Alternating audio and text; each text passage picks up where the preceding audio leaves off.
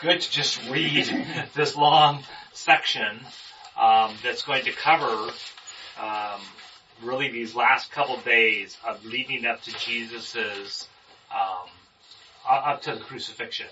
And we'll read next week, starting the crucifixion. So we're going to read chapter 18, starting at verse 1.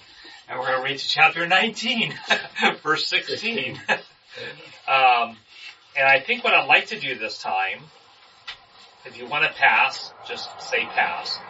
But I'm going to start with Bruce, and we will, even though they're completely uneven sections, what I want to do is each person will read whatever the section is. So, for example, Bruce is going to read Betrayal of the Arrest of Jesus, chapter 18, and he's going to read till the next section, which is Jesus faces Ananias and Caiaphas, and then that's going to go to Eric, and then Eric only has a couple verses. Hey. And then it's going to go, Peter denies Jesus. It's going to then go to David. Everyone follow? Yep. Does anybody need, everyone has, if you want, one of these to follow in that section? Everyone else has one? David, you want? I'll give you the book. I don't have a book. Or here, just take one of these for now. Okay. It'll be easier for all of us reading and following each other. So we'll just go around until we're done. Okay, so we're going to go up to 1916, which is up to the crucifixion, which will stop at that point. Alright, so page 104, and as we're reading this, again, my thought was, and I have some things in here, John is telling us these last few days of Jesus, and it's a little different telling than the other Gospels. So we have things in here that we don't necessarily see or have in the other Gospels. But just as you're reading, is there anything that sort of surprises you, like, oh, I didn't know that about Jesus' last few days? That's what I'm looking for. Anything that sort of or impacts you in any way. All right, as we go through. And if you need a pen to sort of mark those as we go through, grab one. All right, Bruce, hit it. When Jesus had spoken these words, he went out with his disciples across the brook Kidron, where there was a garden, which he and his disciples entered. Now Judas, who betrayed him, also knew the place, for Jesus often met there with his disciples. So Judas, having procured a band of soldiers and some officers from the chief priests and Pharisees, went there with lanterns and torches and weapons. Then Jesus, knowing all that would happen to him, came forward and said to them, "Whom do you seek?" They answered him, "Jesus of Nazareth." Jesus said to them, "I am he."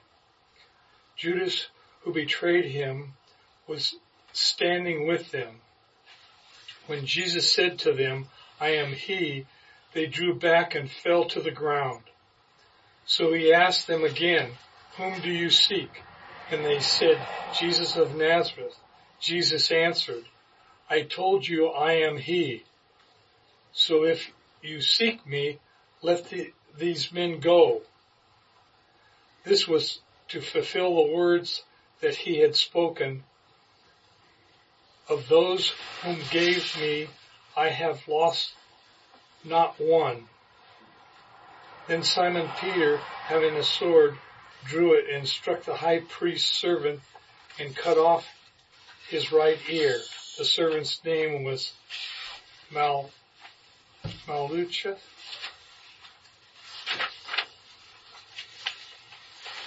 So Jesus said to Peter, "Put your sword into your sheath.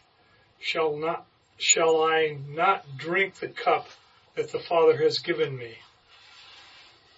Jesus faces Ananias and Caiaphas. So the band of soldiers and their captain and the officers of the Jews arrested Jesus and bound him. First they led him to Annas, for he was the father-in-law of Caiaphas, who was the high priest that year. It was Caiaphas who had advised the Jews that it would be expedient that one man should die for the people. Peter denies Jesus. Simon Peter followed Jesus, and so did another disciple. Since that disciple was known to the high priest, he entered with Jesus into the courtyard of the high priest. But Peter stood outside the door. So the other disciple, who was known to the high priest, went out and spoke to the servant girl who kept watch at the door and brought Peter in. The servant girl at the door said to Peter, "You also are one of this man's disciples, aren't you?" He said, "I am not." Now the servants and the officers had made a charcoal fire because it was cold, and they were standing and warming themselves. Peter also was with them, standing and warming himself. The high priest questions Jesus. The high priest then questioned Jesus about his disciples and his teaching. Jesus answered him, "I have spoken openly to the world. I have always taught in synagogues and in the temple, where all Jews come together. I have said nothing in secret. Why do you ask me? Ask those who have heard me what I had said to them. Then know what I said." When he had said these things, one of the officers standing by struck Jesus with his hand, saying, "Is that how you answer the high priest?"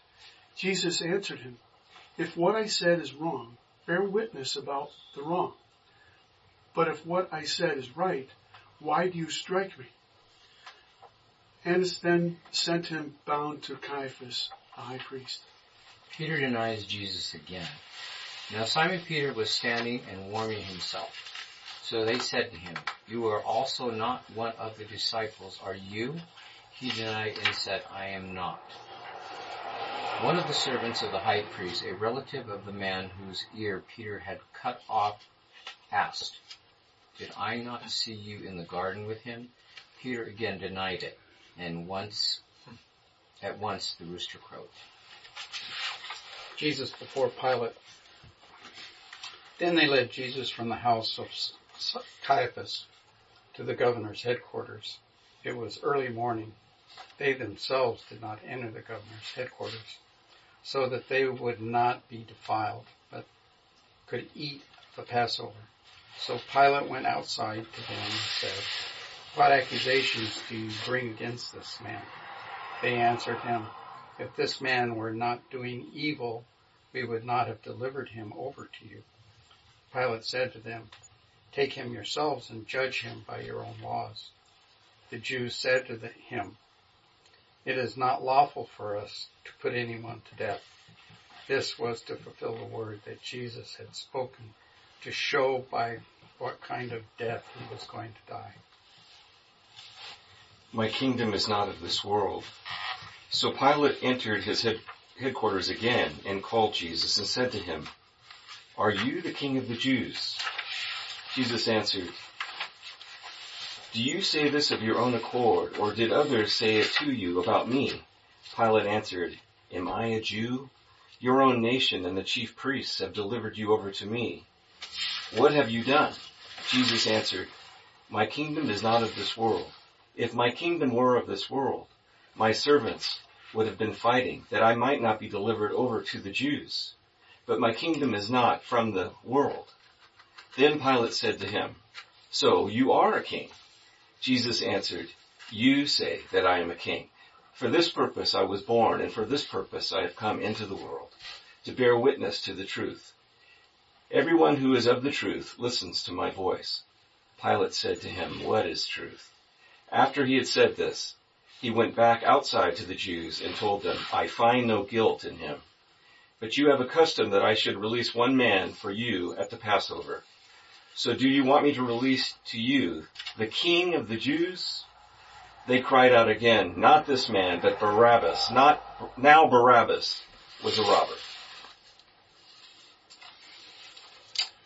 Jesus delivered to be crucified. Then Pilate took Jesus and flogged him, and the soldiers twisted together a crown of thorns and put it on his head and arrayed him in a purple robe. They came up to him saying, "Hail, King of the Jews," and struck him with their hands. Pilate went out again and said to them, "See, I am bringing him out to you, that you may know that I find no guilt in him." So Jesus came out, wearing the crown of thorns and the purple robe. Pilate said to them, "Behold the man." Ecce homo. When the chief priests and the officers saw him, they cried out, "Crucify him, crucify him." Pilate said to them, "Take him yourselves and crucify him, for I find no guilt in him." The Jews answered him, "We have a law, and according to that law he ought to die, because he has made himself the Son of God."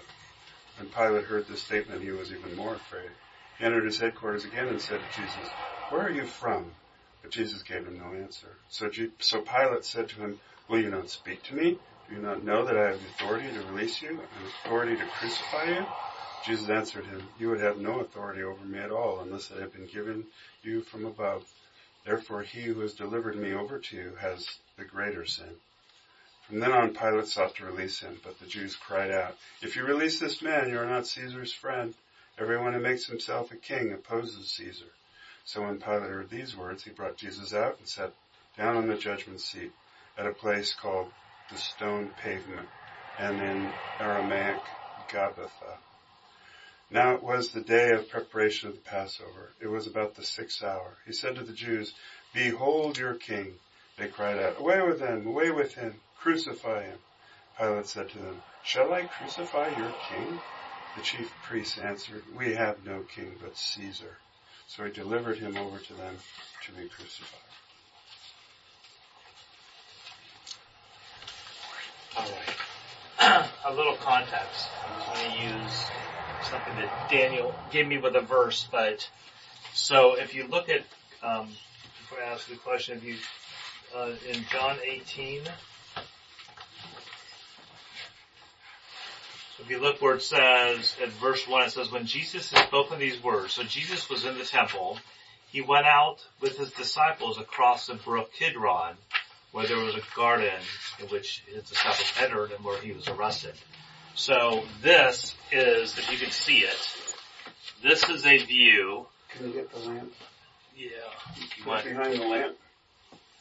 Should I turn it off, the lamp? No, if you can get the lamp in front of it, then it would shine on it. Yeah, how about can you guys see that? Alright. So, this right here is the temple. Okay. This entire area that's all flattened now was the huge temple that existed that Herod built, at the time of Jesus. Alright. And so when Jesus says in 3 days, the temple's going to be destroyed and I'm going to rise again, and several other places, Jesus prophesied that not only his raising, and he was going to be the temple, but that the temple was going to be destroyed. And so in 70 AD, Rome came in, and this is just all stone here because there was this entire thing was this huge temple that was completely destroyed by Rome in 70 AD. And never to this day again have the Jews been able to make sacrifices because their temple has never been rebuilt. And where the temple was to be rebuilt and where the Holy of Holies was is now the mosque of the Muslim mosque is positioned literally right over where the Holy of Holies was. So this is a place that today you hear often is a huge hotbed. Okay. I mean, you can't get hotter in the world and more than the symbolism of this sitting here on the temple between Jews and Muslims. What? Where's the Wailing Wall? So the Wailing Wall is right here. So when you come in, are they outside? They're out. Yeah. So it's outside. This is the wall, and so all the Jews come in here, and you will see. You walk over there, and you can. I've been walked through all this stuff, and you can see all the Jews here. They're all lining up, and on the other side of this wall here is where they're putting in all their prayers. There. And it's separated between the female. Women and the men are separated on the wall. Yeah, exactly. Okay. So, in John, my favorite place, and where I would actually sort of walk every time when I went there, became my favorite place, and I have some pictures of this, but it says in Luke, the last week of Jesus, like every day, Jesus would go, at nighttime, he would go up into the Garden of Gethsemane, where he would sleep, and that's what this is right here, is the Garden of Gethsemane. And in the morning, he would come back down, and he would walk in and up their stairs. You can actually still see the original stairs here, and he would then, this is the whole temple, and he would walk into here or stand on the stairs, and this is where he would teach. And so I actually have this picture of where I was right here and took the picture looking out into this Garden of Gethsemane here. So Garden of Gethsemane is where, well, we know what happened with Jesus, but that's where all these olive trees that some of them they believe date all the way back to Jesus' time. They're massive, massive trees. This is where Jesus was also arrested that we're reading about in John. So when it said that Jesus went through the Kidron Valley with his disciples, he was in this area here in the temple teaching and everything that we've been talking about, and then he would come down here, and this is the Kidron Valley right here. So basically it goes down, this part goes down, and then a valley, and it comes up. So this is the bottom of the valley, and it comes up here. You have all these, there's a huge cemetery here, but up here is where the Garden of Gethsemane is. So what Jesus did was he came with his disciples down here, and then came up here into this area, and this is where he was arrested, and this whole scene that we just talked about took place. Now, it's amazing that the garden is still there. Yes, it is still there. It's a beautiful garden. It was probably private property. Nobody's built on it. Beautiful. 2,000 years. Yeah. Beautiful. Have you ever go to Israel? Did you get to go there when you went the first time? He's going to Israel in a week. Bruce is, so he might get to see some of this. Jesus, I have a thing on the back that shows it, but, where Jesus was crucified is actually like right around here somewhere. And that was actually outside the wall. So the wall of, which is right here. This is the wall of Jerusalem. This is part of the wall. So the wall changed over time, but now, and it's called the, Holy Church of the Holy Sepulchre, which is right up here you can go to, which is... That's not the Church of the Holy Sepulchre? No, that's not it right there. I think it's more around here. I'd have to look exactly. It's not that. Okay. And it's very non-distinct when you look at it from this perspective because underground, because all this stuff has been built on top. And so underground, you have a rock that they believe is the actual rock that Jesus was crucified. Jesus was not crucified on a hill. He was crucified on a rock. It's a humongous rock that they would put the posts in. It was outside the city gates at this point. And that's where they are pretty darn sure that that's how and where he was crucified. And that rock is covered now by all the city stuff. So, anyway, that just gives you a little bit of a perspective. So what happens is that he gets arrested and then he's taken back into the city. And one of the places that, where he's taken is very close to Caiaphas' home. And you can actually go to the places where Caiaphas' home is. That actually still exists, the location. And underneath that is a bunch of caves. And you might not see my picture very well. This is a statue that's there of Jesus, with, in basically handcuffs like. But there's a bunch of, caves here, like this.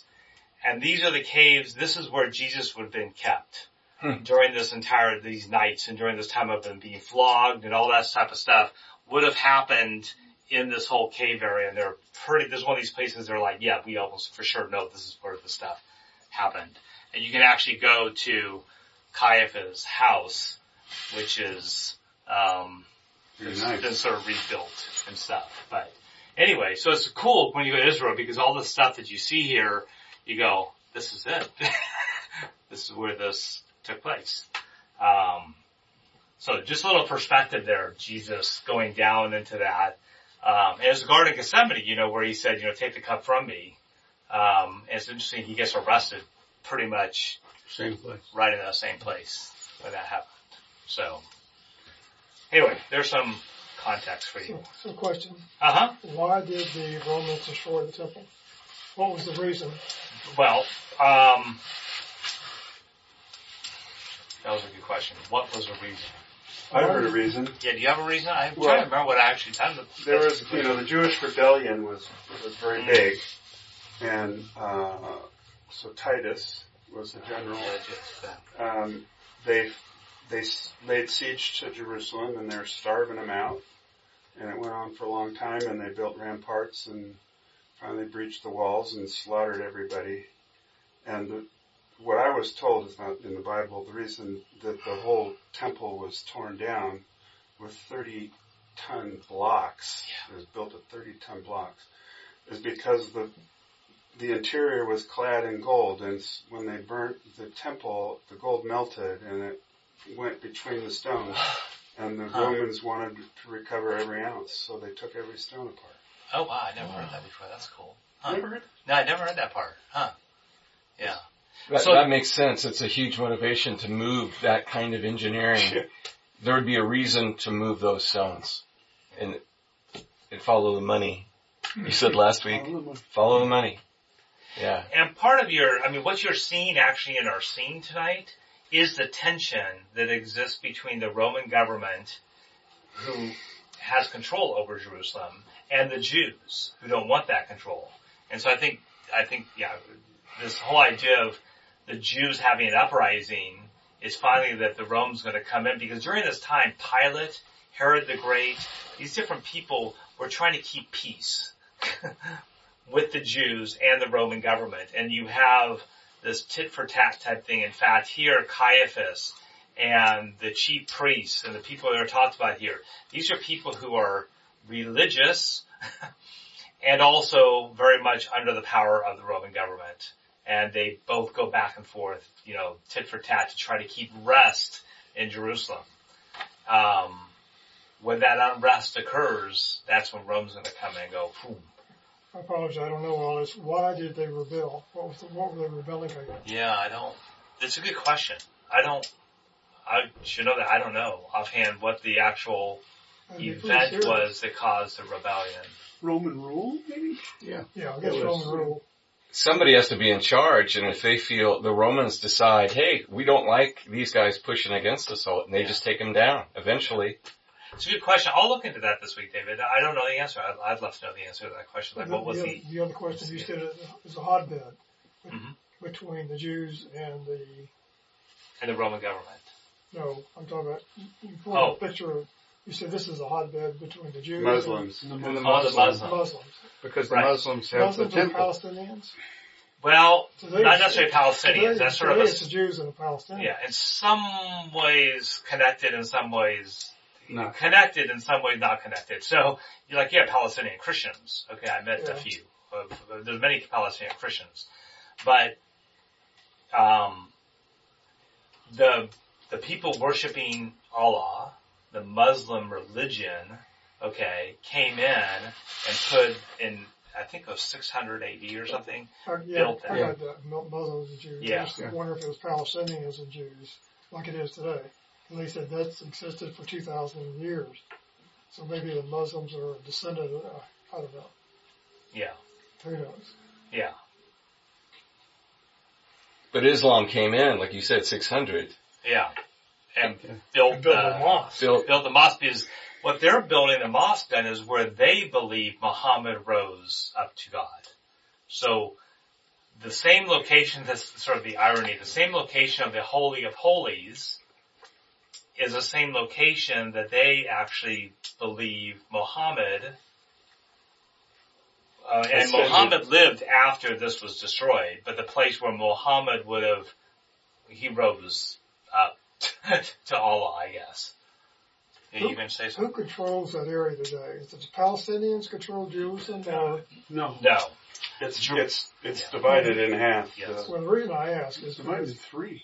Oh. I'm sorry? It is? It's divided in three. Where you got the Christian sect, you got the Jewish sect, and you got the Muslim sect. But for the Temple Mount, there's... The Temple Mount is controlled by Palestinian Authority. Right. It is not controlled by, so that is controlled by today, what you would consider the Palestinian Authority, is what controls that. We have a friend that lives there in Jerusalem, and she always tells us it's very dangerous for her to go there. Yes. She doesn't. She goes to the Wailing Wall and things like that, or the. So Jews will go to the Wailing Wall, but Jews will not go really up. Like as a tourist, us, we can go up. Usually, if it's not some uprising happening, you can actually go inside that mosque. But she couldn't.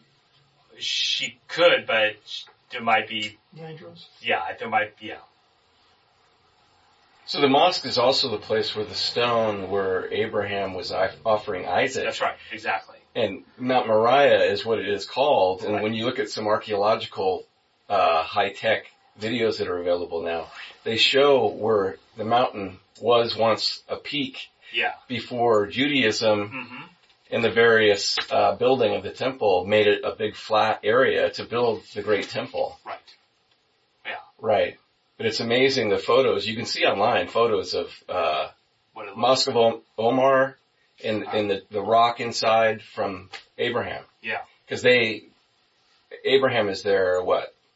Well, Abraham's our father too. Right. Yeah. Too, So they all go back to yeah. Abraham. yeah, So, yeah, exactly. right. So, So where's the tomb? On that picture? well, so the tomb is a different thing. Abraham's tomb? No, Jesus. No, Jesus. Oh, Jesus' tomb. It's, Is it well, up from Mount? it's by the Holy Sepulchre. It's in that same place where the Holy Sepulchre is, where they don't know. Here's the reality is, they don't know where Jesus' tomb is. That no one, there's a couple locations. One is by the Holy Sepulchre. Another one is, and I forget looking at this one where It's in it a is. garden someplace. Yeah, exactly. Another one is a garden where you can go. The bus station Less, there. yeah. Yes. You can go in the tomb. Historically, less people really believe that's the place. That was sort of like, there's a lot of places in Israel that are called the traditional place, which is usually not the place that historians think something actually happened, but it's where all tourists go and think it happened. I mean that seriously. So that's why when you go to Israel, it's good to go with someone who knows the quote unquote tourist tradition places versus this is probably what really happened, if you know. But we don't know Jesus' tomb. Everyone's debated that. Okay. In Bethlehem, you can go to the church that they do really believe where Jesus, was probably born, not in a church, but in a place where they do believe that more likely where that My happened. son told me that when he went there, he had to crawl through a small door. Yes. And that's in Bethlehem. Yes, you do. You have to crawl, and you have to do that even in, there's another place in the Holy Sepulchre that's like that too. We have to sort of crawl underneath something. There's But various chapels in there. Yeah. Yeah. Yeah. I've asked this before, but Uh-huh. is this church ever going to do another trip there? I would love. I don't know. We, She did Spain. what's his name? Jeff. Yeah, what's his name? That one guy. Yeah. We were starting to think about it, and then he ended up doing this thing he's doing in Spain. Yeah. So that sort of has delayed it, Yeah, so kick it over, yeah. we'll see. Yeah, I remember you said that before. Yeah. The question I have about that is like, I'm sorry, did you want? You know, I was just going to say, not to get ahead of the game, but with Resurrection Sunday, can you correct something? Can you tell us what that is right there? Well, that's one of the gates, I think. Is that the Eastern Gate? I just read today. Okay, I so don't know, it might be. if this is not the Eastern Gate, this is the Kidron Valley, Yes. and what's right here? Well, Bethany, Garden, Yeah, but right. up above that. Its topography is coming up right towards you, right? Right. Is Mount of Olives. Yes, Mount of Oh, Olives. okay. Right, exactly. And it's Where's called the Mount of Olives, which is where the garden, this whole thing is a Mount of Olives. Yes. Very good. Where Yes. the olive Okay. trees are at? Is it? Yes, Okay. is a Mount of Olives. But where he ascended into heaven, Yeah, Mount of Olives. and he's coming back, and he's going right through that gate. Oh, wow. Hey there. Yeah. One little piece of tidbit since we're talking about this, because it's sort of very interesting what happened back in the 1990s. I'm thankful that it did because I was able to see something you wouldn't be able to see otherwise. So in the early 1990s, so what ends up happening is this entire part right here, I don't know how to see that, but this entire section right here is pretty much is part of the Palestinian stores and shops and everything, alright? So, down here, if you come down to the bottom of where the Jews pray, at the Wailing Wall, what ended up happening was the Jews secretly, without anybody knowing, started to drill underground to go along the wall of the temple here on this side, and they tracked the wall because their goal was to get to the closest they could get to the Holy of Holies. For what purpose? Because for the Jews, the Holy of Holies is the place that they believe is the rightful place where they can worship God. And so they decided, like there's a whole bunch of Jews that are prepared today for the coming of the Messiah, and they want to get as close as they could to the Holy of Holies. So the goal was actually to go to here and then even drill further under here to actually get to the Holy of Holies. Well, they were drilling for a couple of years and made some very, very good progress. Got to probably like about here. They went all the way along here until all of a sudden some people in the Palestinian stores were going, what's that sound? And they got caught. Oh. Okay. And so they stopped. But what's cool about that is that because they stopped, we today, when you go to Israel, can actually go along there. And I have pictures of walking through this. It's all underground. And you see these massive stones you were talking about in which this temple was built in. I mean, yes, this tall, that long, massive, massive stones, which is why you still see it's here. And you can walk right up to the place that is the closest possible way you can get to the closest to the Holy of Holies. But you're under it. Right. Yes. Right. And was their goal to get into the tunnel and worship? When they're I actually don't know what their ultimate goal was, if they had one, other than they're not allowed here. See, this is not their authority. But what they found are tubes and tunnels and cisterns and water passages that show so much evidence of Jewish usage. Yeah. It shows their culture they find remnants of things and artifacts and dishes, and it's stuff that's Jewish. A Holy Grail. They found that too. Or the Ark of Covenants, the Ark of, well, that's in a warehouse somewhere. I'm trying to work with, Spielberg? No, with, Harrison Ford. Yeah. To try to figure out what that is. So Greg, my question I was having was, when you were just showing us that picture right now, like, I think it was more than a carpenter or evidence for a verdict. Josh McDowell talks about like how that stone got removed, and he said he's trying to like contradict it, like he said, maybe it was the Romans that actually took his body. Oh, right. He's talking about all these different ways. Right. And what you just said right now made a lot of sense. Josh McDowell never does say if they could have dug a tunnel. Has that ever been questioned about removing his body? Most likely Jesus would have, you'll see like when you go to the Holy Sepulchre, so what they had was, they had all these, so this is what happens. In fact, we heard it with Lazarus. So what you end up having was into mountainsides, they would build caves, okay? And in these caves is where they would put the body we remember how Lazarus stunk, right? Mm-hmm. They'd put the body there until the body would decompose enough. Then they would remove just the bones and go bury it somewhere, like a lot of times these little boxes in another location. So, whether you could, like you're saying, whether someone could have drilled somehow into a cave somewhere, I mean, I don't know. Well, he never talks about that. He said, there was a Roman guard there. Right. He said somebody could have tricked him and went in there and stole the body, the Jews, but, like how would they do it and all that. But when you just said that about the tunneling, I just came to my mind right now. I wonder, has anybody ever thought about that if somebody could have tunneled in there and took his body before it decomposed? I don't know. I think drilling in a big hurry. Right. In a couple days. In 2 days, yeah. Exactly. That must have took a long time. Yeah, exactly. And not only would that be impossible, but let's just say that did happen, when they went in there, they would have seen that, right? Yeah. And you would see the tunnel. Right. Yeah. I mean, there's so many people that would have wanted to disprove the resurrection of Jesus that if he didn't die and rise again, they could have done it. I mean, there's enough. Right. Yeah, I would just, because you have so much more knowledge of the topography that I was just wondering what did that look like to you when you saw that? Where he was. Yeah, it's a small cave that they build, and they would roll a stone over it. Okay.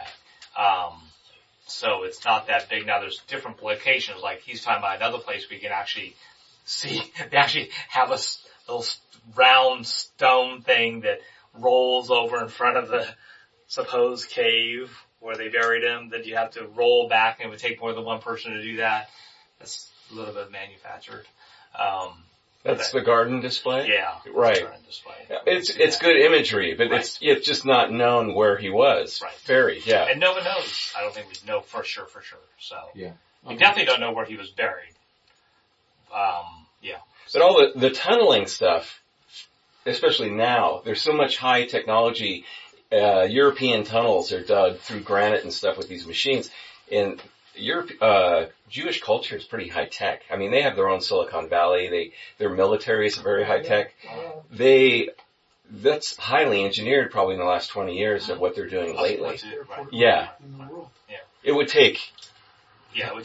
high technology. Right. Yeah. So can I Yes. go back a few minutes Yes. to what David was asking about why the Romans defeated the Jews, and the rebellion. And I remember we read about Barabbas here, and the crowd yelled, "Give us Barabbas!" And in John it says he was a robber.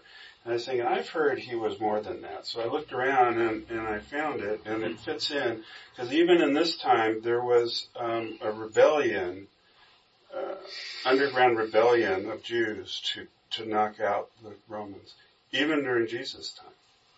And it says it here. What are you reading? Where are you reading? I'm reading from Luke chapter 23.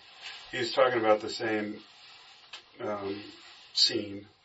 And they cried out all at once, saying, "Away with this man, and release unto us Barabbas." And then verse 19, King James says, "Who for a certain sedition made in the city, and for murder was cast into prison." Sedition. Yeah, trying to overrule the government. Sedition's overruling the government. Yeah. And for murder. So he actually killed, I read elsewhere, I don't know where, he killed Roman soldiers, Barabbas. So can you imagine how pissed off Pilate would be? Wow. He's like, this guy's he's innocent. Give us Barabbas. He's like, God, Barabbas is the gnarliest bad guy in town. He's trying to overthrow me. He's killed my soldiers, and I have to give him up? It's amazing. Yeah. You think he knew that? Huh? You think he knew it? Knew what? Barabbas had killed Roman soldiers. Oh, well, yeah. He had a rap sheet. Luke knew it. Well, I'm talking about, Well, you're right. Maybe not. But like a typical politician, nobody No, wait a wants to minute. take their Wait a minute. responsibility. Of course, Pilate. it says it right here. Of course he knew. Pilate. Of course he knew. It says it right here. Who for a certain sedition made in the city and for murder was cast into prison. For sedition, we just convicted you of sedition. You're throwing him in prison. They knew he was, and murder. They knew he was a revolutionary and for murder. So he was convicted in a court and thrown in prison. So yeah, So Pilate you got a knew. rap sheet. So Pilate knew. Yeah, rap shit is good. Pilate Yeah, knew. exactly. So did Pontius Pilate know that? Why would he give up? And you know what else is interesting too? I was just thinking, this crowd is going, give us Barabbas. So you're Pilate and you're going, all these people are seditionists. All these people yelling for him are rebels. I'm feeling, it said in what we read tonight, that he was afraid. Now you know why he was afraid. I mean, I'd be afraid. He was facing a rebellious riot right there. He was a typical politician of that day. He was trying to keep peace and keep himself safe. Yes. So he went with the masses. Yeah.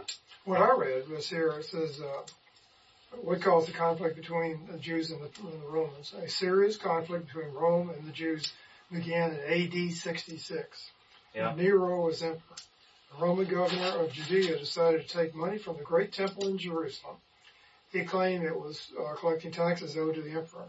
When rioting broke out, the Roman soldiers harshly put it down. Oh. And then another thing says someone threw a pot of urine out.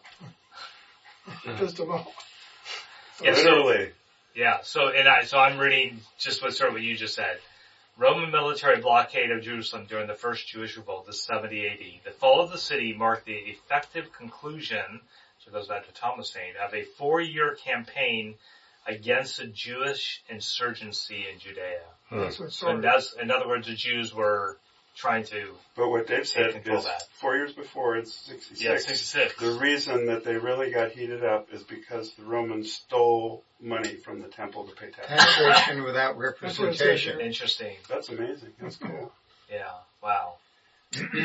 Let me ask everybody a question. This is something I think about. I'm a big science fiction time traveler guy. And Greg, if you could go back to some point in time around this time, what point would you go to? What point in Jesus' life would you go to? If you could go back in time and get to a point. Spend a day. Yeah, I'll answer. Yeah, I got it. So I would go back to the Emmaus Road. I would love to hear when Jesus explains on the Emmaus Road, he says, he unfolded the scriptures to show, and by scriptures he means the Old Testament, to show the two people on the Emmaus Road all that was written about him through the Old Testament. I've always, that's the part that I go, I would have loved to hear Jesus explain to them how he is seen throughout all the Old Testament. So that's the point I'd go back to. I've always been going like, I just like, show me. You've thought about it. Where would you go? I think I'd go back. It's a good question. I mean, you could say, you go back to the point you could stay a month or 2 months or how long you want to go. I think I'd go back to the point in time where Jesus was telling you, hey, I'm the guy. He knew what he was doing, but I would try and convince him. Hey, but then that would have been self-defeating. That was not his purpose. And I would try to save his life. The other thing I would like to do is I'd like to see the stone roll back. Yeah. I'd like to be there and watch that. Yeah. So it'd be the crucifixion. And follow the crucifixion, follow the trail. Yeah. What about anybody else? That's a great question. I love that question. What scene or what place would you like to go back to? Anybody ever think of? Like the Sermon on the Mount. See all the fishes and. Yeah. Yeah. That's where all the Beatitudes came into play? Yeah, exactly. And you can go to the place where they pretty sure that's where he delivered the Sermon on the Mount. It's all this really beautiful grassy area that goes all the way down to the Sea of Galilee. So it's this place where he could be up here and he could be talking, or maybe down here. Anyway, your voice just echoes out. Okay. So you could be teaching like 1,000 people. They could be hearing. I'd also like to go back to when these guys were walking on the road and Jesus joined them. They didn't know who he was. That's right. Yeah, that's Emmaus. Yeah, the Emmaus Road. Yeah. Anybody else can think of I'd like to be with him on the Sea of Galilee in the boat in the storm. Oh, yeah. See him walk on water. See him walk on the water. Yeah, just when he calmed the storm. Calmed the storm, yeah. The problem with that for me is that even the guys that were there and watched him walk on water, they still didn't believe. I mean, guy is a ghost. It amazes me that we go through we read about this whole intersection of Christ with the disciples and all the things that they're doing. And he does, all the way from the wine to raising, all the different things he did. And they were right there with him, and they still couldn't put it together. But after his resurrection, and he shows it back up, their lives, they do tremendous things. They walk huge distances and preach to all kinds of crowds, and they're willing to die for what they know to be true now. Mm-hmm. I don't think they would have done that before the crucifixion. Yeah. Or the What resurrection. They They wouldn't have. Right. I mean, that's they would have been as afraid as they were in the boat, even after he showed up. But after Pentecost, the Holy Spirit indwelled them and gave them all that bravery. Right. Yes, yeah. But it took the resurrection to do that. Yeah. Well, and it took as he was saying, it took the resurrection and the Holy Spirit, which Jesus predicted, which we're going to see when we go through John 14, 15, 16. We're going to see the Holy Spirit. Jesus says, I'm bringing the Holy Spirit so you will get it, so you will understand. That's the part, so this one sentence is the part that for me I go, this is the Luke part of the Emmaus Road. And Jesus talking to them, and then Luke puts in, then Jesus opened their minds to understand the scriptures. And that's the, where all of a sudden it makes sense. In Luke, Jesus opened their minds, is that what it says? Yeah. Then he opened their minds to understand the scriptures. And so just that one sentence, I go, I would have loved to hear what he did. That's sort of where I would want to be. It just would have been, would have been fascinating. I mean, that was sort of, in a sense, that was my whole point of my sermon I gave a couple weeks ago about understand. Yeah. That the understanding we have to have that opens our eyes is something that is not just, read it and you get it. It takes both the reading of it and it takes the gift of the Holy Spirit inside of you, both those working together through faith to where we just read this right now and we go, yeah, we believe it. But go walk out to someone on the street right now and say, here, and they go, what? This is stupid. This isn't making sense or whatever, right? Yeah. So, yeah. Hey, Tom, I got an idea for your next book. Time travel back into the Jesus time, going back and forth, and created a movement, current movement today, with the facts that you collect. And giving people more information or, adding to the message, because a lot of things you just don't know. And all those things you don't know, you could go back and get them, you could come back. It'd be difficult trying to convince people that you know this. How do you know that? Well, I was back there last week. I'm a big time travel fan, so I'm dreaming. I like time travel. Oh. You want to go back to the future? Yeah. I think the resurrection brought a lot of peace, and it completed, the mission for him and God to bring the Holy Spirit. Mm-hmm. And it's interesting. I went to see Brandon Lake. I don't know if you know, he's a worship singer. Me and my wife went about maybe 2 or 3 weeks ago. And I went specifically for one reason, because the tour is called House of Miracles. And when I was sitting there and he came out, I got so emotional. I'm an emotional person anyways, but I felt like that. I just felt so much peace in my heart. And I was kind of afraid, my wife and me had been together for, 50 years maybe, so we know each other really well, but I started crying, and a lot. I had so much joy in my heart. I felt the presence of Jesus, and he told me that, Brandon said that, he said, you can feel the presence of Jesus right now. And I thought about the resurrection. That's the first thing I thought about, in the Holy Spirit. And my wife looked at me and she saw me just crying. I never felt so much love in such a long time. It was definitely not a rock concert type high. It was really amazing. Yeah. You guys can YouTube the House of Miracle tour, and you can see when he does some of the stuff. Mm-hmm. It's pretty amazing how many people it's overwhelming. Right. Yeah. Oh wow, that was a good little discussion off into. Anybody else as far as, my question, which we never really got to, which was, which I guess we sort of did in some ways, but are there things in here in this story when you read it, did you go, oh, I didn't see that before, or, Eric? Yeah, it's actually pretty profound. And it starts in 2. Now Judas, who Where betrayed are you at in 18:2. 18:2? Okay. Now Judas, who betrayed him, also knew the place, for Jesus often met there with his disciples. So Judas, having procured a band of soldiers and some officers from the chief priests and the Pharisees, went there with lanterns and torches and weapons. Then Jesus, knowing all that would happen to him, came forward and said, "Whom do you seek?" They answered him, "Jesus of Nazareth." Jesus said to them, "I am he."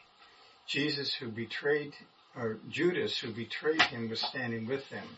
When Jesus said to them, "I am he," they drew back and fell to the ground. And what strikes me is, these are the soldiers and the officers of the court. And they're coming with power and authority And weapons. to arrest Jesus. Yeah. And all he does is say who he is, and the power and authority of who he is slays them. They fell down under that power and authority, and it just, before I just would read through that. But when you think about, okay, this is the power and the soldiers and the authority, and they got weapons, and they're going in there to get him, and all he has to do is say who he is, and they fell to the ground. I love it. By saying who he was. When Moses said, "Who shall I say is sending me?" And the voice says, "I am." Mm-hmm. And that's right. And that's exactly what Jesus is saying here. He's actually saying, "I'm Yahweh. I am. Yeah. I am God." But, all the power and authority was just slayed just by him saying who he was. And the thing is that he was always in the truth. Mm. And the power and authority of the truth is what his whole ministry was about. He was bringing the truth. Yes. 1838 is when Pilate says, "What is the truth?" That's interesting you said that. Yeah. And notice that what struck me is it stops. It stops. No There's answer. nothing there. Yeah. After I read that, you told me to read that, I started thinking about it. And I'm going, what is truth? What is the truth? What is the truth? Because you think, Jesus says he's the truth, right? Yeah, that's right. And if you think about it, like when I started thinking about it, what is something we can actually say is true right in our lives right now? Can anybody answer that question? Like, what do you think, what are you sure of that's the truth right now? I turned 65 yesterday. Okay, but you don't know that for sure. I mean, you might have lost, you might have been... Well, I guess I have to believe my birth certificate. I mean, you could even say taxes, but some people cheat on their taxes, right? No. Some people do. They still have to pay. But the thing for sure is, we all know we're going to die. And that's true. Mm-hmm. And so when he says, what is the truth? I thought about that. And I'm thinking, what is Jesus saying? He's talking about the transformation. Maybe I'm reading too much into it. Well, I think Eric answered the question. Ultimately, what is the truth? Jesus says he is the truth. Yeah. It's ultimately him. Truth is him. It's God. It's not some bunch of principles or a bunch of facts.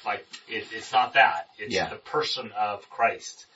And that's what we all often, that's my favorite one that I use with people is, if you know the truth will set you free. Right. Everyone knows that, right? I think I can go up to anybody in Laguna Beach right now. Yeah. And even if they're not a Christian, and say, if you know the truth will, and they will finish that sentence. Mm-hmm. But that is a lie. Mm-hmm. That is not what it said. That section is, that's all you quote, it is a lie. Because that is not what it says. That is a conditional statement of something else. Then you will know the truth and the truth will set you free. You will know the truth and the truth will set you free is not you're in English, is not a what? A sentence. That is not a truth in itself. Yeah. We talk about truth. In fact, standing by itself, it really is a lie.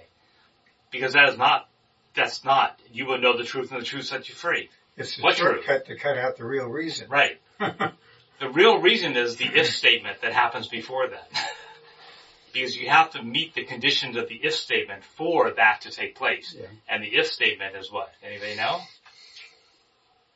What's If the you if know- statement? If you know the truth. What? If you know the truth. No. No. So go to John, why don't you guys, we have it right here. Go to John 14:6. 8:32. Oh, Look at it for yourself. John 8, go to John 8:30, where is it? 8:32. 31. 8:31, yeah. Go to John 8:31, page 54. wow.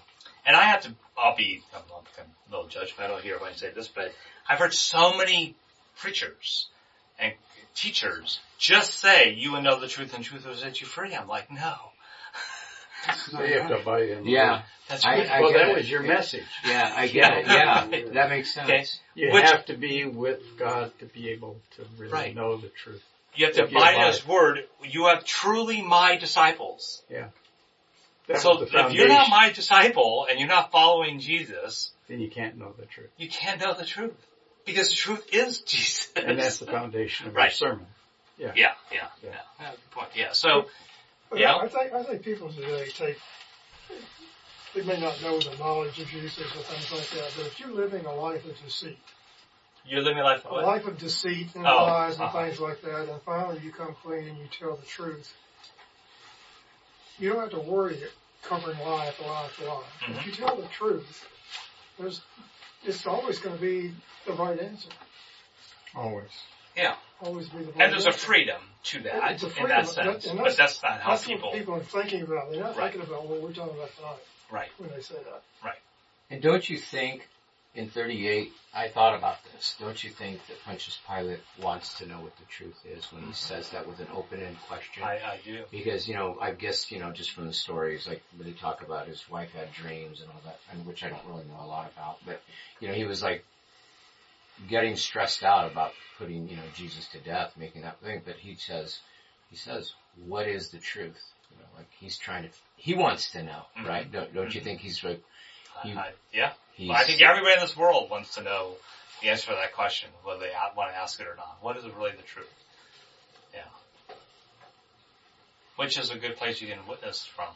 what's that? It's a good place you can witness someone Oh, about, yeah. That was a beautiful What thing you is, just who, said, you yeah. know? Well, Pilate asked that question. What's the answer?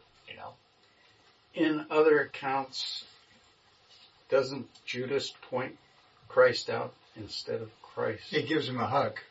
Kiss. Kiss or Kiss. something? A kiss, yeah. But he points him, and that's skipped in this. Yeah. It's a different, sort of a different... And healing the cut off ear isn't in this one either. Yeah. Yeah, he did. Yeah, he does. No, he cuts it off, but he doesn't. He Oh, didn't. put it back in on. here. Yeah, He doesn't put it back on in this. Leave it off. Leave it off. And he even mentions it later. Yeah. Well, this is the guy that's got the ear cut off. Yeah, it doesn't say it got put back on. No. Yeah, that's interesting. I didn't think about that until now. Yeah. Yeah. He Well, must have been a pretty good swordsman to be able to Just got the ear. get the ear. either that or he missed. I don't know. Did Yeah, he he's actually trying to- purposely? Trying to crack his head in half. Which Right. you And he kind of probably tried to duck, and there went his ear instead of his scalp. That's crazy. So, can I answer Yeah. your question? Yeah, I love you. So, I don't know what my question was. What stood out to you? Oh, yeah, gotcha. So, two things. The first thing is how, for lack of a better word, brave and manly Jesus is when they come to get him in the garden. Because you think of him sweating blood and praying to God to deliver him, you could think, he's kind of showing some weakness there. Just for the point I'm making.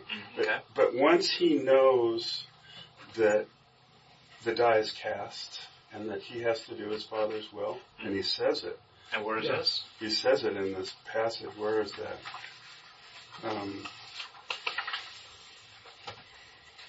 Oh, it's the top of the page. What do you see? He says, in verse 11, put your sword into your sheath. Right. Shall I not drink the cup? Yeah. Father's Put the given. point. So that shows that, he's resolved to drink the cup. So, you just think of the scene. So these guys, soldiers and lanterns and, threatening. And Jesus stands out and says, who are you looking for? I mean, he's not running. He's not Right. waiting for somebody to point him out. And he comes forward. He stands out. He goes, who are you looking for? And he says, here, whom seek ye? Jesus of Nazareth says, I am he. I mean, this is There's a truth. Someone tells the this truth, is a right? this is a man who's braver than any of us. I mean, Yeah. this is amazing. And whom seek ye again? And then I've told you, I am he. So let these guys go.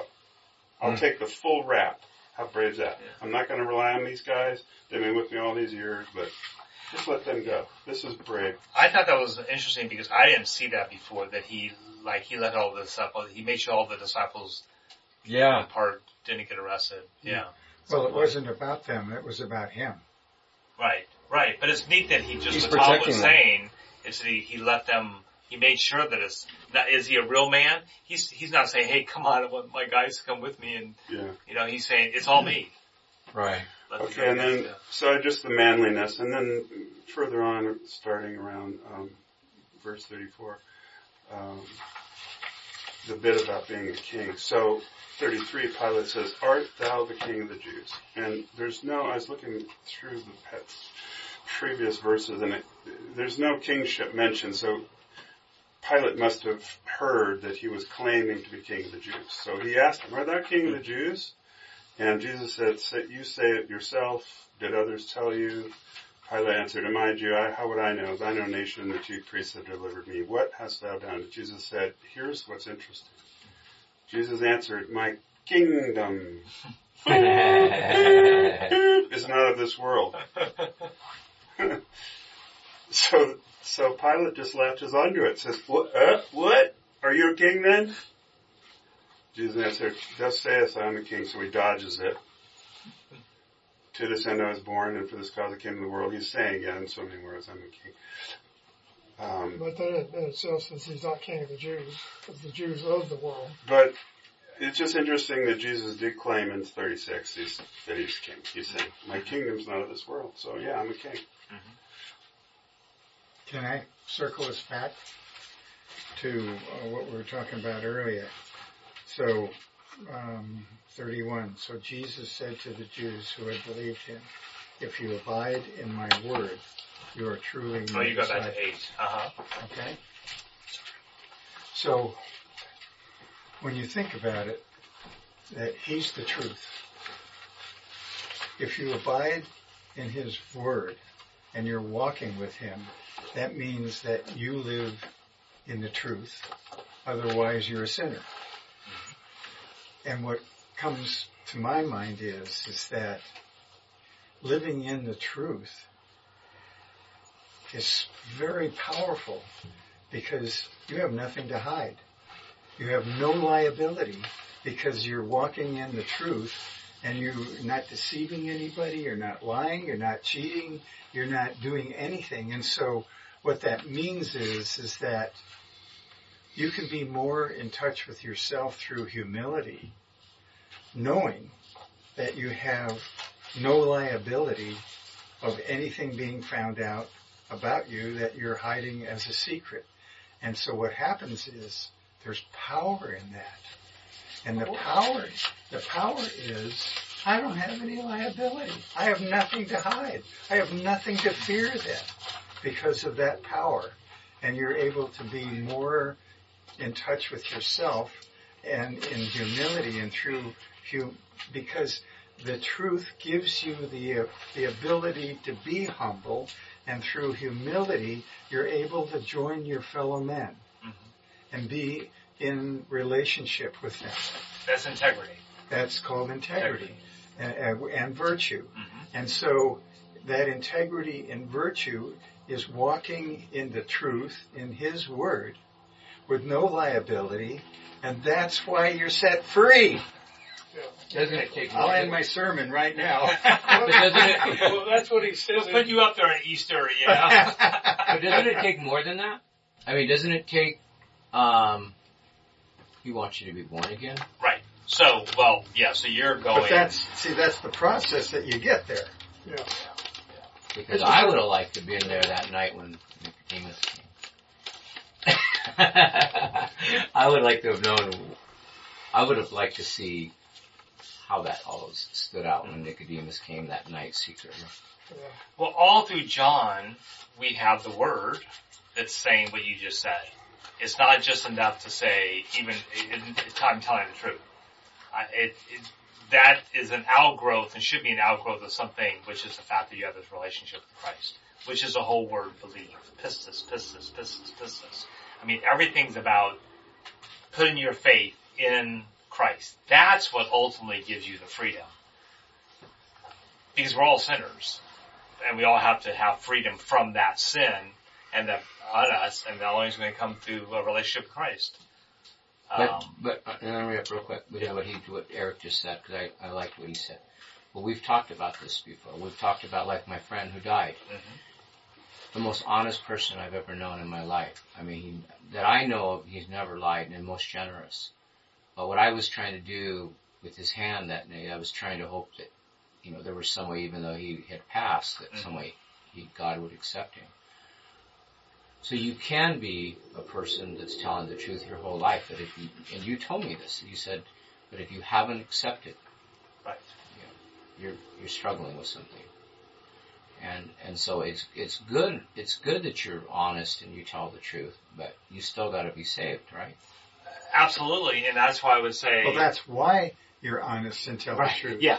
So where does virtue come from? If you think virtue, which is really what he's talking about, if you think virtue does not save you.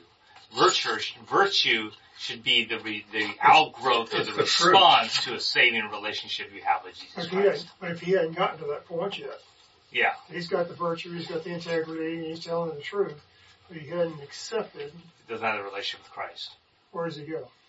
Go to heaven or does he go to hell? Well, what does Jesus say? Yeah. That's what he's saying. Well, remember, and I think this is, because I hear this all the time, it was really hit me when we were doing this in John. Remember at the beginning of John, Jesus does not say, if you don't believe in me, you're going to hell. Or you're condemned. I'll use the word condemned because I think that's the word he used. Jesus does not say, if here's a choice, okay, you're either, if you don't believe in me, you're going to hell. He says, you already are going to hell.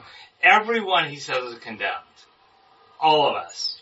So it's not that God is saying you're going to hell. It's not that Jesus is saying you're condemned.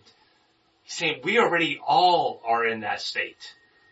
Okay, so it's something we already exist in. It's not something that Jesus is saying you're going to go to hell if you don't believe in me. It's him saying you guys are already all there. Okay, so what takes you out of that? That's where you're going, and to get out of that, you have to believe in me, and I'm the one that's going to pull you out of that condemnation. All of us are already condemned. All of us are already in that state. It's not that God's putting us in that state. We exist in that state. And so Christ is saying, I've come to save you from that. I think it's to me, what hits me about that is it's not God going around going, you're going to hell, you're going to hell. If you don't believe in me, which is how we can purge sometimes. If you don't believe in Jesus, you're going to hell. It's like, no, this is where we all are. I've come to save you from where you're going to be if you don't believe in me. Greg, I understand what you're saying, and at some point in time, there is a age of understanding. Right. A young kid is in this situation. Right. He has no knowledge yet. Where does he go? Well, he hasn't accepted. That's what, right. And that's, first of all, we don't know the answer to that. Yeah, no. Okay. I mean, people look at that and go, well, Jesus does talk about the children, coming to me and those different types of things. The Bible doesn't speak about what happens if you're not accountable for that. All right. No, you're not at the age. You haven't reached the age where you can develop the logic. That's where we go, the grace and mercy of God. Yeah. That's not, What we know is he desires everyone to be saved. Oh, yeah. Right? Absolutely. So. Isn't that the process of sanctification? Well, the process of sanctification is once you've been saved, that's your virtue. Once you've been saved, the growing in that faith is sanctification. Right. But the first thing that has to happen is sanctification is the process where you embrace it and live it. Right, exactly. And why is it then, okay, I'm glad you brought that up. So why is it that, I wouldn't say it's pressure, but I always feel like that good Christians always want to save a person,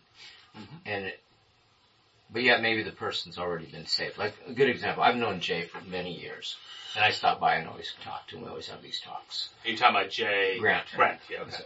So I'll sit there with Jay and we're having a talk, and all of a sudden we're talking about different things. And all of a sudden he'll just pull out a book and he'll just like pretty much say he wants to save me. But I mean, like, I get it, but I don't get it. You know, I kind of feel like, is there supposed to be so many times you can be saved, or do you just say, I'm saved? And I mean, I feel, I don't know what I'm doing wrong, but I mean, I almost feel like if he's doing that, and don't take that personal. I'm not talking just about Jay. Yeah. I'm talking a lot of people. Like, do they feel like I'm a sinner? You know, because everybody is. Yeah, I am a sinner, right? Yeah, but I'm saying like, you know, I'm really a saved sinner. I don't know what to say about that. I mean, I always feel like that. I believe you can fall in and out. Yeah, you can fall in and out. We talked about that 2 weeks ago when someone brought that up. Remember about his walk and being unsure of his walk and how do you get there and what's that about? Remember we talked about that. I know you need reinforcement. I get that. But I feel, you know, I'll go to like Phoenix Suns game and I'm sitting on Jefferson, there's guys yelling at me. Like, you know, you gotta be saved right now. And I'm thinking, they don't know me. They don't even know me. They're walking around with all these signs yelling at me and stuff. Like, you know, well, how do they know anything about me? You know, I feel like I started getting a complex, like, you know. Yeah.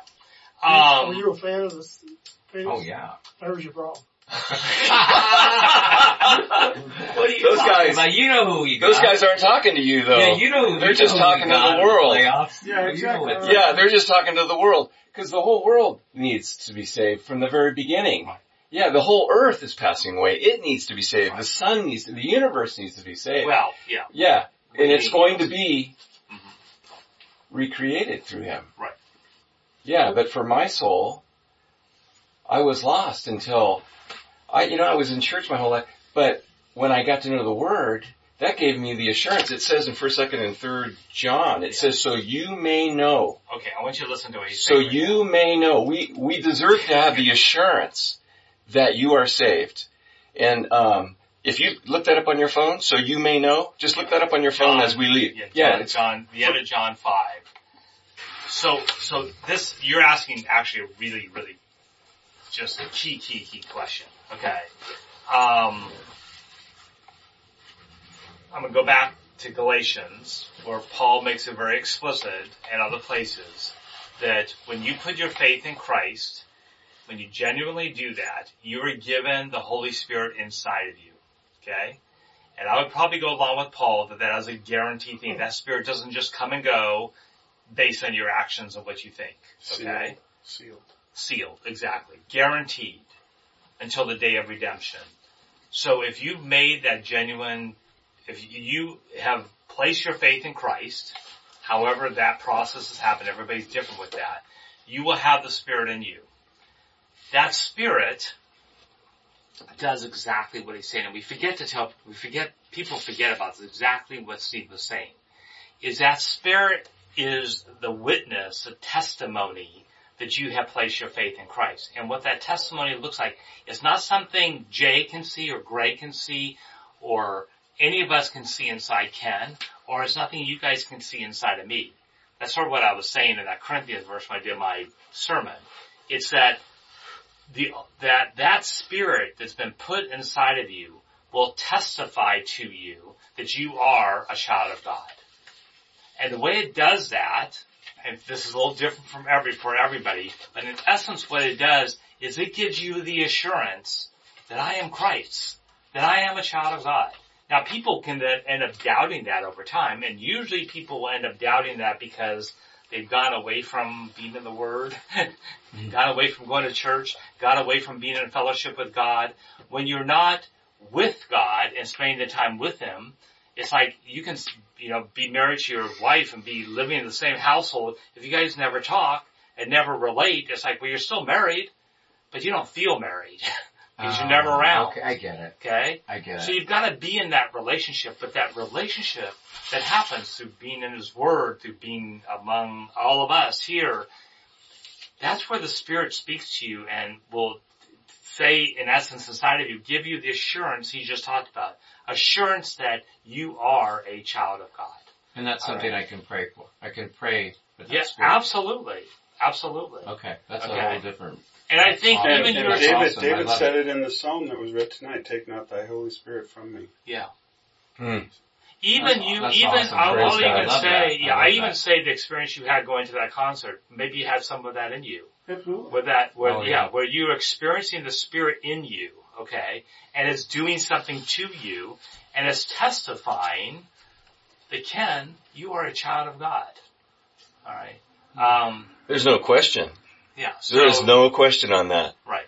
It's done. And no one can prove it, no one can go, well, can prove that you are or not. You can't. It's something that God does inside of us.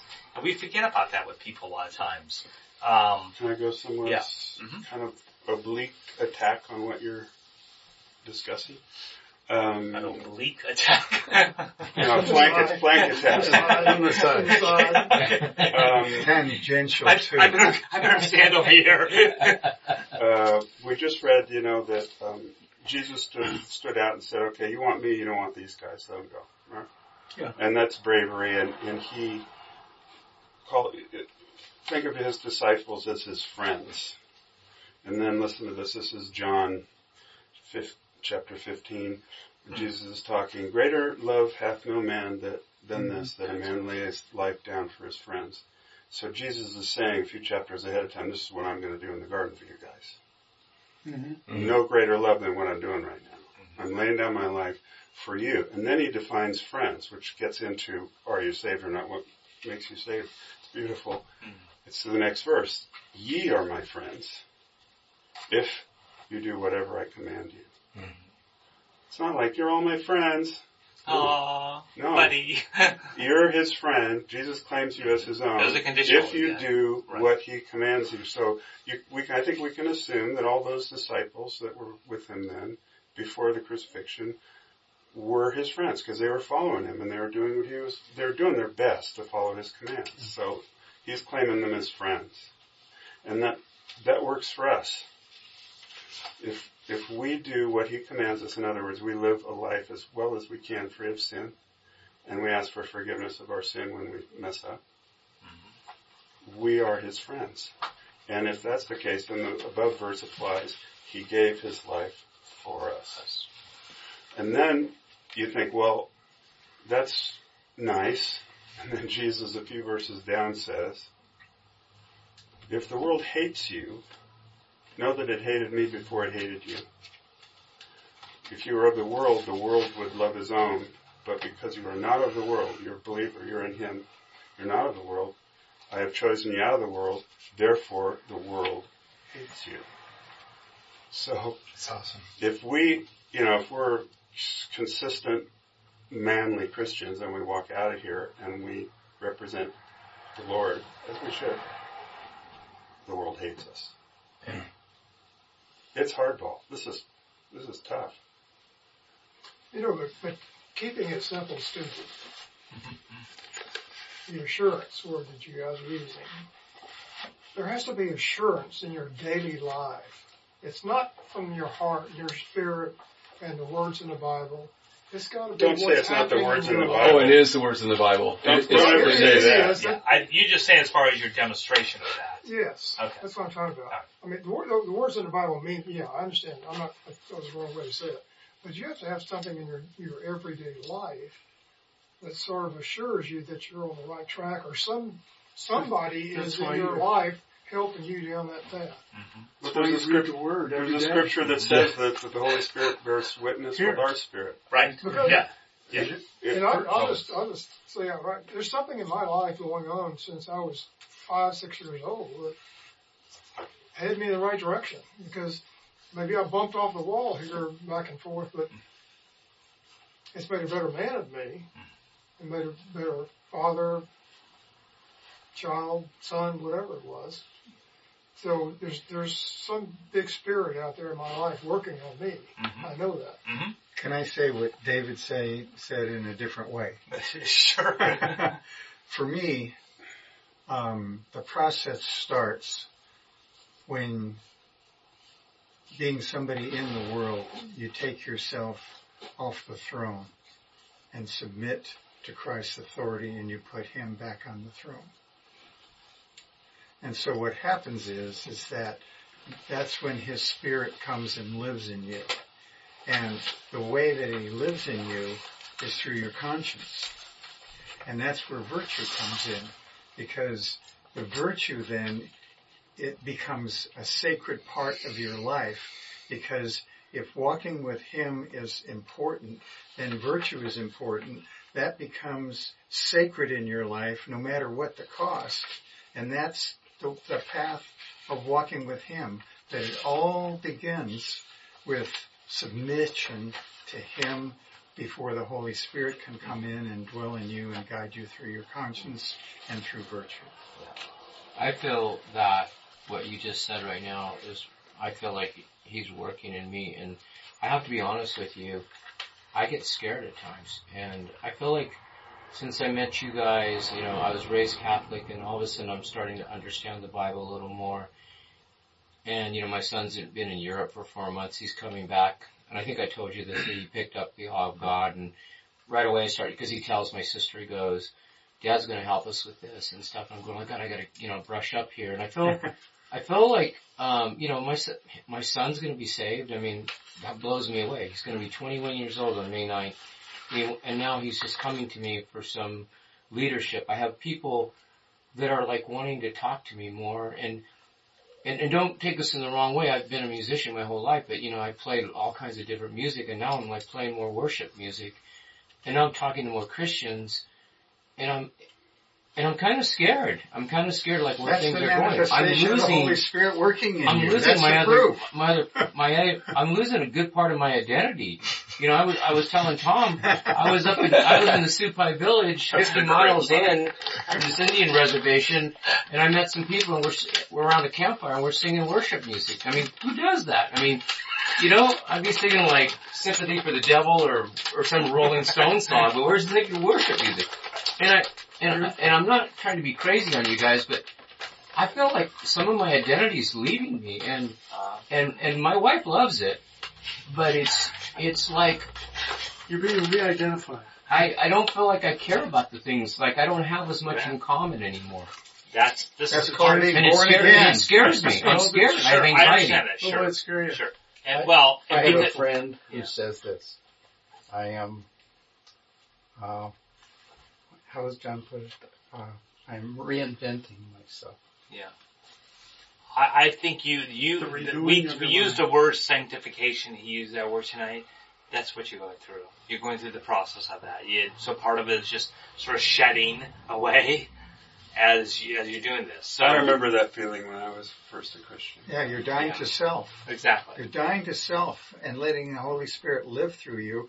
And these things that are happening are the manifestation of the benefits of that process. But I think you're saying you feel sometimes like you're losing your identity because, in reality, you're the old self is dying. You're not in control anymore. But it's okay. It's okay. It's okay to let it go. But I mean, I'm just wondering where's this take? I mean, I was doing missionary work with dentistry many years, like when I first got out of dental school.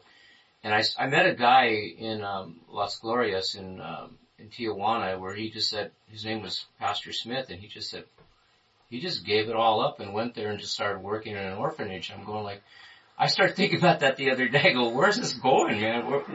What's going to happen in my last golden years? Am I going to take off? And maybe there's some mission God has for me, and I have people. I feel like my son and Roy's wife just asked my wife today, is Ken playing on Easter? And she said, yeah, because she follows me a lot, and she's not a believer, and neither was Roy. And she goes, I'd like to go to church with you guys, to Little Church by the Sea. And I feel like now I have an obligation to people that, are looking at my life and going, maybe this is a better way to go, you know? Yeah. And it's kind of scary. You know? It's kind of exciting though too. It is exciting. Yeah, I'm going to just close. There's some amazing things coming. You watch. Yeah, buckle up. You watch. Yeah. But you know, Enjoy the ride. one thing I just want to say to you is from the time you walked in here, okay, and we talk about assurance, that assurance of salvation. From the time we walked in here and you started sharing it, I put out as a challenge to all of us and said, don't just be in here, learning a bunch of stuff, but go and start speaking Christ to others. Yeah. You were the one who has done that. You actually have convicted me a lot of times with that. But this passage, I think, I'm going to say, I thought of you as I'm reading this passage, and actually Tom reading 15 helped me to see this again. So this is what it says. It says, this is John 15:26. It says, but when the Helper comes, which is the Holy Spirit, so Jesus is talking about when the Holy Spirit is going to come, whom I will send to you from the Father, the Spirit of truth, all right, who proceeds from the Father, he will bear witness about me. That's what I was talking about. When you believe in Christ, that Spirit inside of you bears witness that you are now a child of Christ. But here's what it says right after that. It says, and you also will bear witness. The evidence, part of the evidence that you have that Spirit inside of you, saying you're a child of God, is because you're bearing witness to others who Jesus is. And that's what you've been doing. Ever since you walked into the study, that's what you have been doing. You've been going out on tops of mountains, sharing Christ with guys, okay, and on deathbeds, sharing Christ with guys.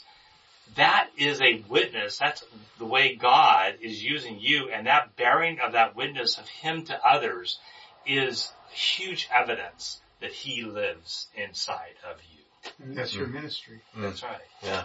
That you are a child of God. Hey Greg, we want to just acknowledge your birthday right. from yesterday. Can we say happy birthday, guys, real quick? Happy birthday. Happy birthday to you. Happy birthday to you. Happy birthday, dear Greg. Happy birthday to you. And many more. Woo! And your present is your insurance is going to go down significantly. It just did. I just went on Medicare. I have my Medicare card. It went to zero. Awesome. Yeah, in essence. Yeah. Well, You have to pay the fee. they'll take money out of your Social Security check. Yeah. I don't have Social Security yet, but Oh, yeah. well, you'll be getting one soon. No? Not till 67. I have the card now. I just got my Medicare Oh, card. so you go and Medicare, but you don't start collecting until I'm you're not collecting Social Security yet. I'm going to wait. 67 now or something like that. I mean, I can start now, but it sounds like you should wait till you're 67 and a half or might as whatever well. the number is. Yeah. We have 70, even better. Anyway, thank you guys. Should I open that now? Sure, yeah. I know we're like late and While you're doing that, Yeah. quick thing, my mom was in the hospital and oh my she gosh. almost didn't make it last night. And Oh, wow. my sister went there this morning. We all prayed a lot, and I talked to her on the phone today, and she was doing really good. It was like quick. She's 97. Oh. Wow. We thought we were going to lose her. Oh. We lost my aunt. She was 104 about 2 months ago. But my mom, I talked to her on the phone, and she was making me laugh, and so it was. I just want to tell you, I'm really excited. I can tell men rap this. The Inland Empire. I was born and raised in the Inland Empire. She was in the Ontario Kaiser, right now she's there. And she was really sick. Wow. We didn't think she was going to Thank make God thank God that's awesome. This is a prayer shawl for your next visit Yeah. to Jerusalem. It is a prayer Oh, shawl. whoa. Cool. Oh. So I'm going to walk into Coast Hardware. Oh my gosh, that is so funny. I love it. I love Coast Hardware. I see him in a Yeah, turn it around. I'll be there tomorrow morning. That's great. It's like, how much is it going to cost me to drive drive further? I'll put this on I and can walk just in the walk store there. and people start coming up to me and say, excuse me, sir, can you help me? Yeah. Thank you.